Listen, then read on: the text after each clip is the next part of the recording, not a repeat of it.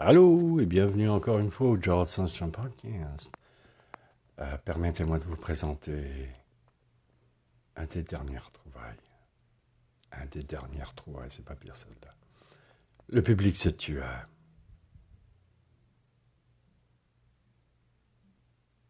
Lorsque le public a entendu tes poèmes, il y eut une commotion dans la foule.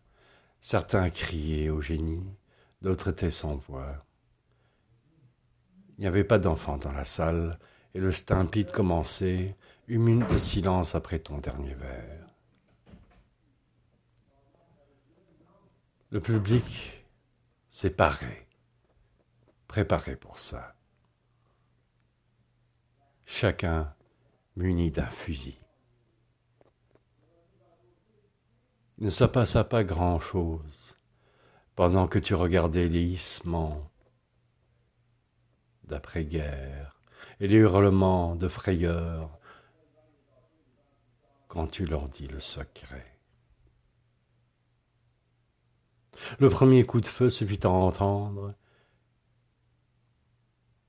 et comme une articulation de fausses notes et d'une violence inouïe, tous se prévinrent contre l'avenir.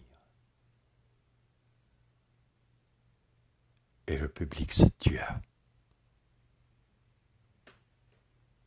Merci beaucoup les amis, à bientôt.